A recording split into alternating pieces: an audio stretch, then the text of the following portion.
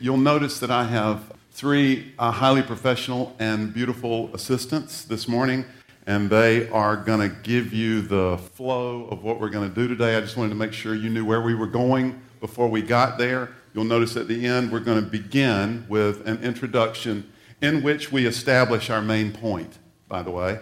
And then we're going to go verse by verse. We're going to walk through the passage. Now, when we do that, we're going to come up with a lot of observations because the story is rich with meaning and with imagery, and there's just a ton of stuff we're not going to defend, we're not going to explain, and we're not really going to apply those, although we're going to touch on a bunch of things that could be like conversations, just them in and of themselves, but we're going to fly past them because we're going to circle back to our main point at the end, and we're going to end with our main point if we would. And if you could give our lovely ladies a round of applause, they would appreciate it. Thank you.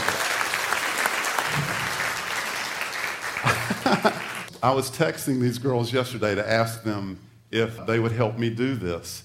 One of them, Jamie, I said, look, I knew they'd be nervous about this. I'm not going to do it. I'm not going to make fun of you, which I would typically do. I'm not going to ask you to sing or dance or anything. All you have to do is stand up and hold a sign and look cute.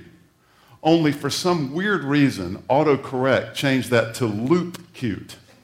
So she texts me back and she says, what does loop cute mean? Pastor Ed. So, sorry, Jamie. You looped really cute. Today we're going to look at the angel's interaction with Mary. And in that encounter, we're going to find laid out for us a number of important principles that I said we're going to touch on. But throughout it all, we're going to point toward importance of faith. And that's going to be our launching point for the week. We're not going to make a reasoned argument for the reality of the events of this story because they're bizarre. We're talking about faith, but we're not going to try to prove our faith today. There's an argument to be made, but we'll do that another year. This morning, instead of proving our faith, we're going to look at the character of God-honoring faith. We're not going to prove our faith. We're going to look at the character of it and take a deeper dive into it. And at the end of the day, I hope we're going to have a more understanding of the makeup of God-honoring faith so that we can reach deeper in our own hearts in our devotion to Jesus. So last week, we ended our time, and if you were here, you may remember, talking about faith, and we talked about a bicyclist and a tightrope, and we pictured faith as going all in with God, trusting Him completely. We talked about the difference between standing on the sidelines, admiring God and believing things about God versus being in with God and being on the bike with Him, or as someone put it to me in an email follow-up this week, giving Him 100%. So today, let's fill in that picture of faith a little bit. Now, again, as introduction, I've heard it said before that faith is sometimes spelled R-I-S-K.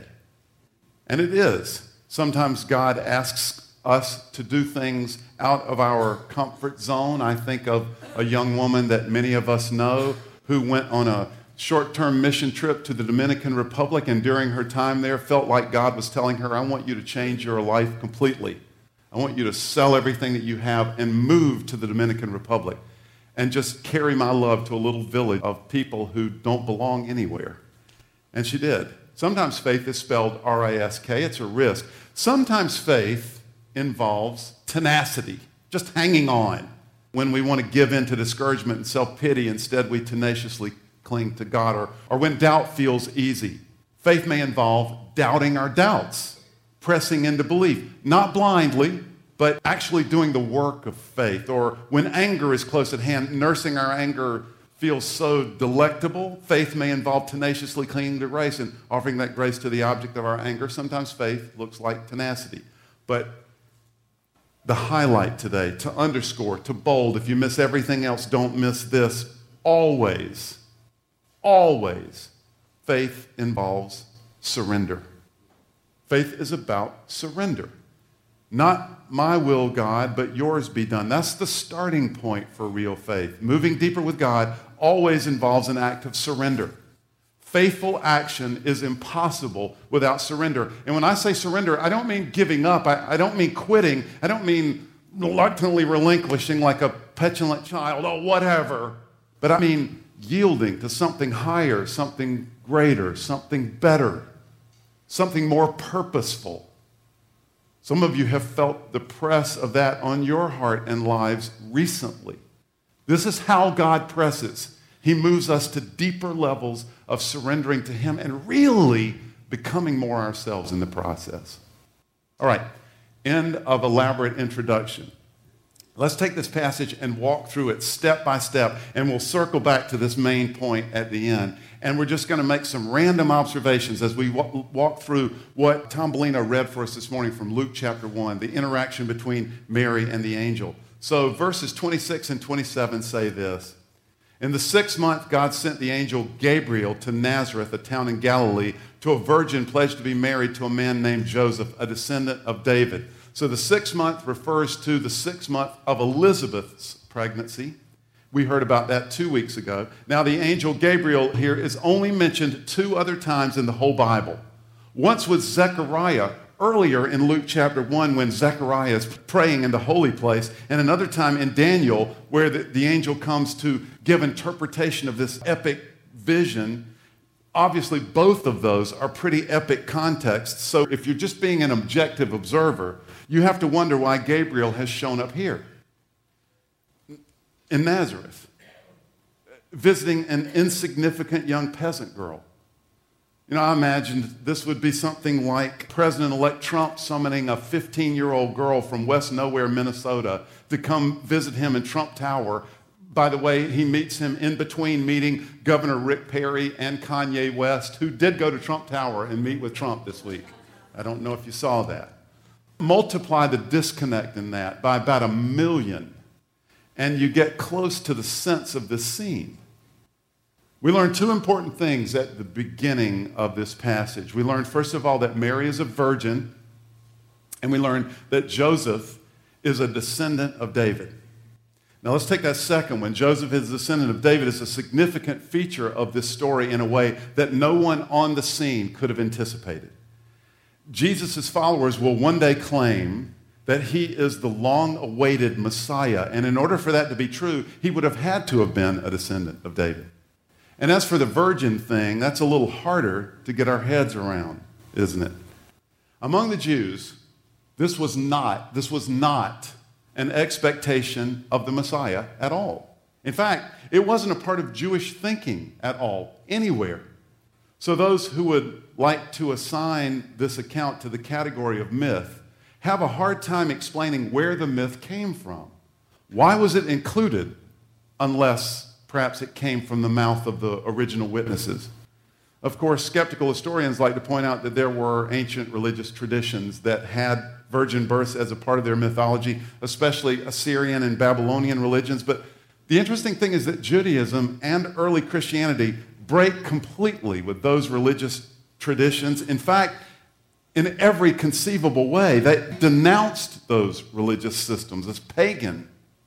So it's difficult to imagine that they would have borrowed this idea from those religious traditions. Most theologians over the years have suggested that God wanted to demonstrate unquestionably that what was happening in Jesus was unique and that it was a movement at the hand of God Almighty. The child that would be born of Mary would not be the result of the seed of man. In the truest sense, this would be the Son of God. Okay, so for now, we'll leave it there. Now let's look at the next verse. Verse 28. The angel went to her and said, "Greetings, you who are highly favored. The Lord is with you."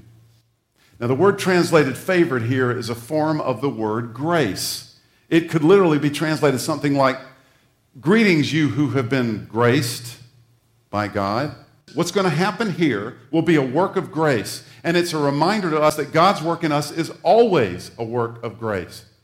There were other virgins in Nazareth, much less throughout Israel, but God has graciously chosen Mary. And where grace is applied, boasting is eliminated. You know, parents have a tendency to want to boast about their children. You know the old joke, and before you accuse me of indelicacy, I first heard this joke from a Jewish mother. What does Mary have in common with other Jewish moms?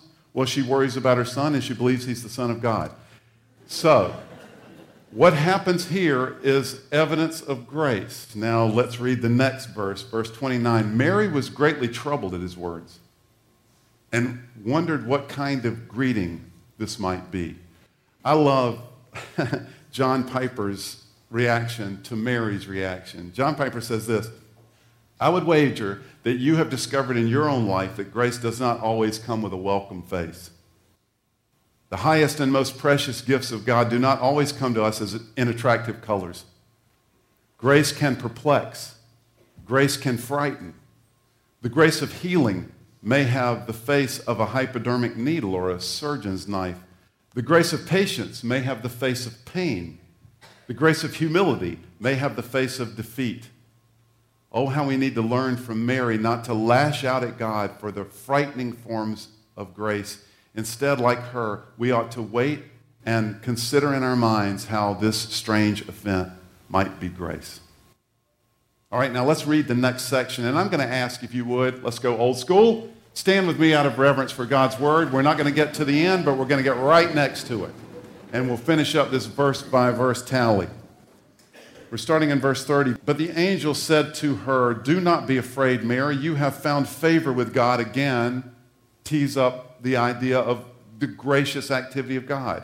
God's grace involved in this. You will be with child and give birth to a son, and you are to give him the name Jesus. He will be great and will be called the Son of the Most High. The Lord God will give him the throne of his father David, and he will reign over the house of Jacob forever. His kingdom will never end. How will this be? Mary asked the angel, since I am a virgin. The angel answered, the Holy Spirit will come upon you, and the power of the Most High will overshadow you. So the Holy One to be born will be called the Son of God. Even Elizabeth, your relative, is going to have a child in her old age, and she who was said to be barren is in her 6th month, for nothing is impossible with God. Amen. You may be seated. All right, so let me just offer a list of what we learned here about Jesus. And again, we'll scroll through this quickly. Number 1, Mary will give him the name Jesus. And let's remind ourselves, this was not only a good Jewish name, but this name also meant Savior. And there were already some well-known heroes in the story of Israel who had this name. He will be given the name Jesus. Secondly, he will be great. This is a foundational truth for us, for those of us who are Christians. The Christian who is ashamed of Jesus is like a candle being ashamed of the sun. We sing songs about this. We promote this idea. This is the cornerstone, not only of our belief, but of our very lives. We've invested everything in this notion that Jesus is great. Through Jesus, God created the world. He is the exact representation of the Father. All things hold together in him. Jesus is great. Third thing we learn, he will be called the Son of the Most High. Unimaginably, this is a declaration that God in Jesus is about to squeeze himself into human skin. Now, it's true that there are places where we are called sons and daughters of God, but clearly the angel means something far more is at work here than is at work in us. We see proof of this later in Jesus' life when demons encounter Jesus and they recognize something profoundly different in him. They call him Son of the Most High and they beg him to leave them alone. Jesus is the Son of God, eternally one with the Father, true God, true man. The fourth thing we learn, he will be the Messiah promised to the descendants of Abraham. In this sense, Jesus is what the entire Old Testament points to. This is why we read the Old Testament. On every page of the Old Testament, there is writ, sometimes large, sometimes subtly, an indication that Jesus will be what we're here talking about. Fifth, his kingdom will never end. I hope you and I realize what this means. This means that Jesus is actively ruling right now over my life, over my home, over Northern Virginia, over America, over the world, over reality as we know it. His kingdom will never end. And the sixth thing we learned is that all of this happened, or from Mary's perspective, is about to happen through the agency of the Holy Spirit. Quick word about this. The Holy Spirit has often been called the shy member of the Trinity. His ministry is to point away from himself to the awesomeness of God the Son and the greatness of God the Father. When Jesus promised the Spirit in John 16, he said this, "The Spirit will glorify me, for he will take what is mine and declare it to you." One commentary said of that, when we look toward the Spirit, he steps back and pushes Jesus Christ forward. Therefore, if we want to be empowered by the Spirit, we've got to pursue him indirectly. We will look to worship Jesus Christ, and we will discover how to surrender more and more of our lives to the will and glory of God. If we look away from Jesus and seek the Spirit and his power directly, we will always be in danger of getting mired down in our own subjective emotions. We can easily get caught in the dangerous practice of looking for every wisp of emotion or circumstance and wondering what it means. The Spirit's desire is not to reveal himself. His desire is to reveal the power of God and the greatness of Jesus. All right. Verse by verse, I told you there was a lot in there. We flew by it. Now let's end where we began and wrap up. Always, always, faith, God-honoring faith, always, always, God-honoring faith, always is about surrender. Not my will, but yours be done, God. That's the starting point for real faith. Moving deeper with God always involves another act of surrender. Moving deeper with God always involves another act of surrender. There will be something that you will let go of, or there will be some repentance that you come to or that you're forced to. Always. Faith involves another act of surrender.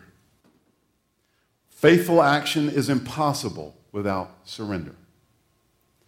Now, a couple of weeks ago, the worship team sent around an obnoxious chain of emails in which they were creating a list of their least favorite Christmas songs. And there are some bad ones.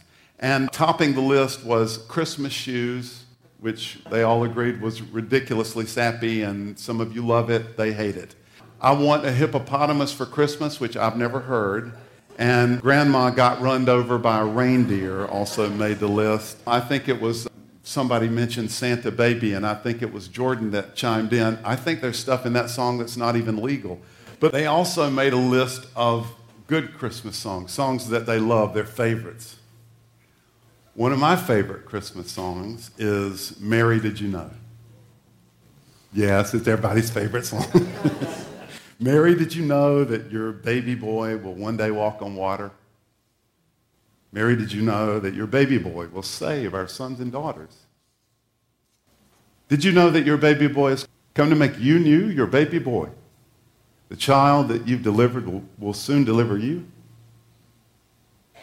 Mary, did you know that your baby boy will give sight to a blind man? Mary, did you know that your baby boy will calm a storm with his hand? Did you know that your baby boy has walked where angels trod?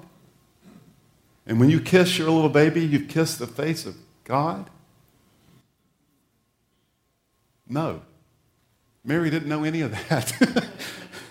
Mary had no idea. She was a young girl. In all likelihood, she knew the Old Testament the way many of our fifth graders know it. She had ideas and notions, but no real substance, not any theological sophistication, and even if she had, she wouldn't have known. The most theologically astute scholars of Jesus' day, in fact, pretty much missed him, mostly so. What she knew is that God had chosen her. He had spoken to her and given her specific instructions. And she knew what to do when that happens. Mary knew what to do when God presses on your heart. Mary knew what to do when God speaks a word to you. The same thing Jesus himself did in the Garden of Gethsemane. The same thing King David did when the prophet Nathan rebuked him. The same thing thousands of people in Jerusalem did when they heard Peter tell them the full truth about Jesus. The same thing Moses did when he saw the strangest bush on the planet and literally heard the voice of God. The same thing that a young Samuel did when he heard a strange voice. The same thing Abraham did when he was convinced that God had literally asked him to leave everything he knew. Mary didn't know what was coming, but she knew who did know. And she surrendered. And today, you and I don't know. You don't know who you'll marry or if. You don't know whether or not cancer will return. You don't know that your son will be just fine.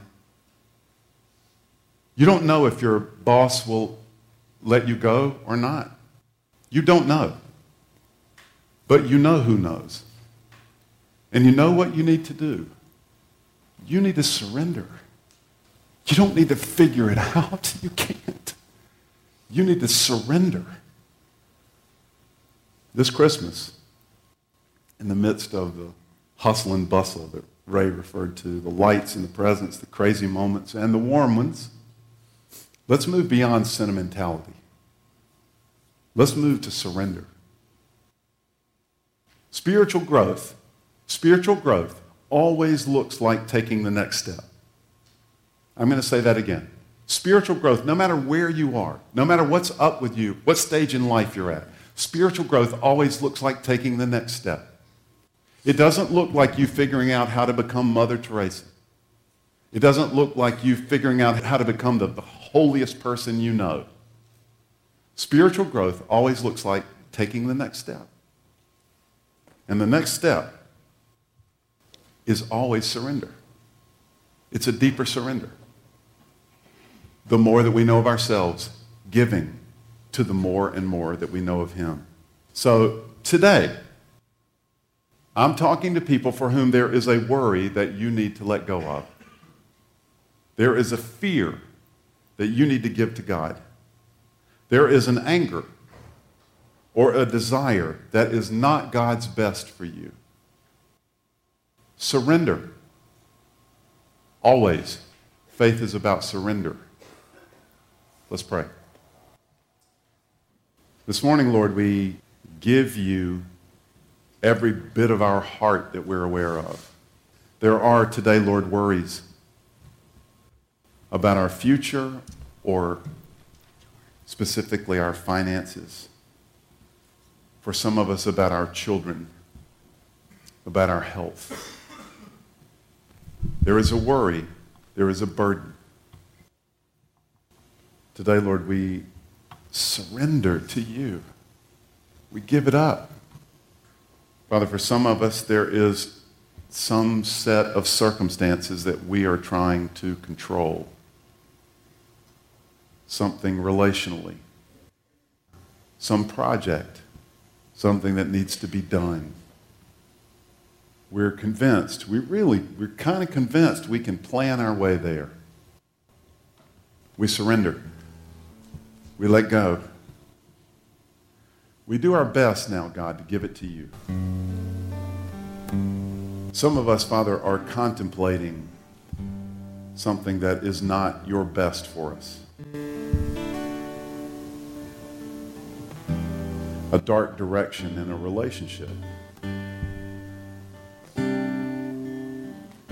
Some new way of being a petulant child or feeling sorry for ourselves. This morning we surrender. We let go.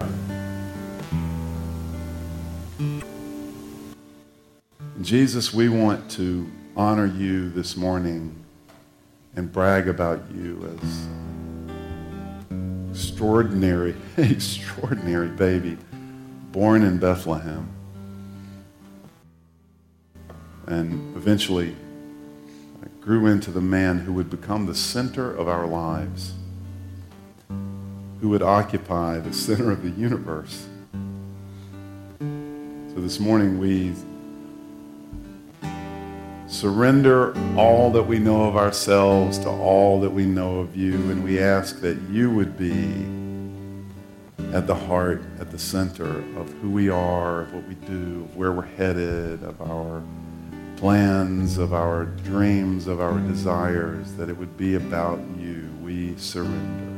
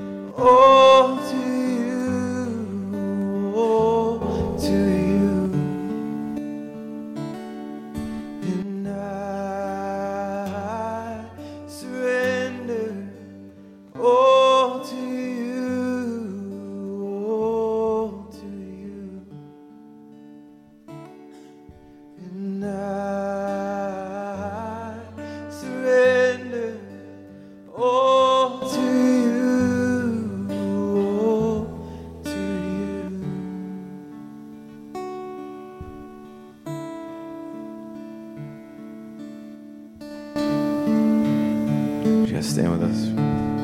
Sing Be the Center.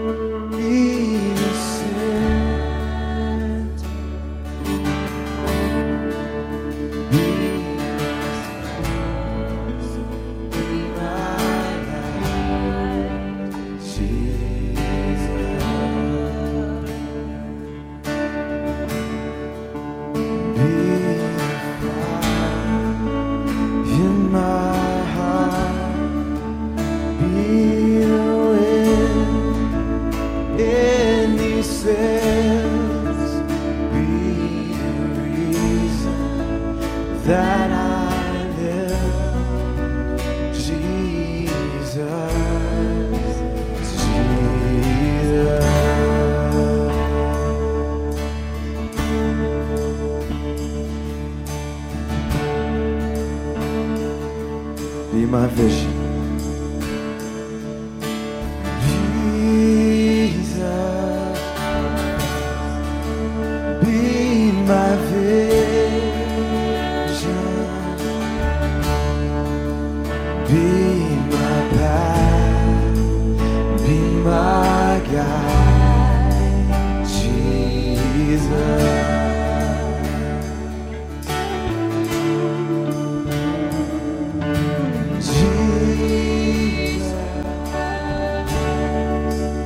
Be my vision, be my path, be my guide, Jesus. Be the fire in my heart, be the wind in these sails, be the reason that I live, Jesus, Jesus. Be the fire in my heart.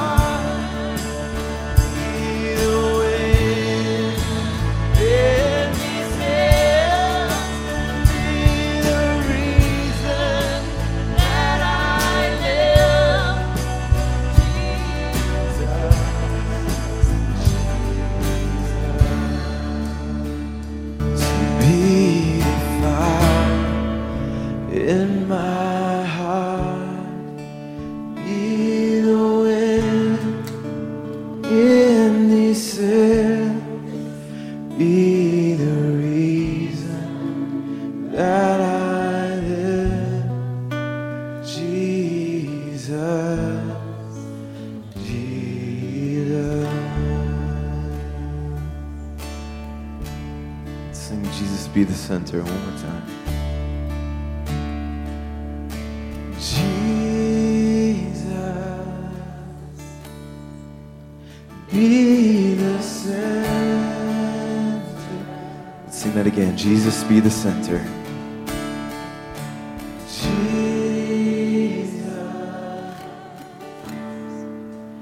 be the center.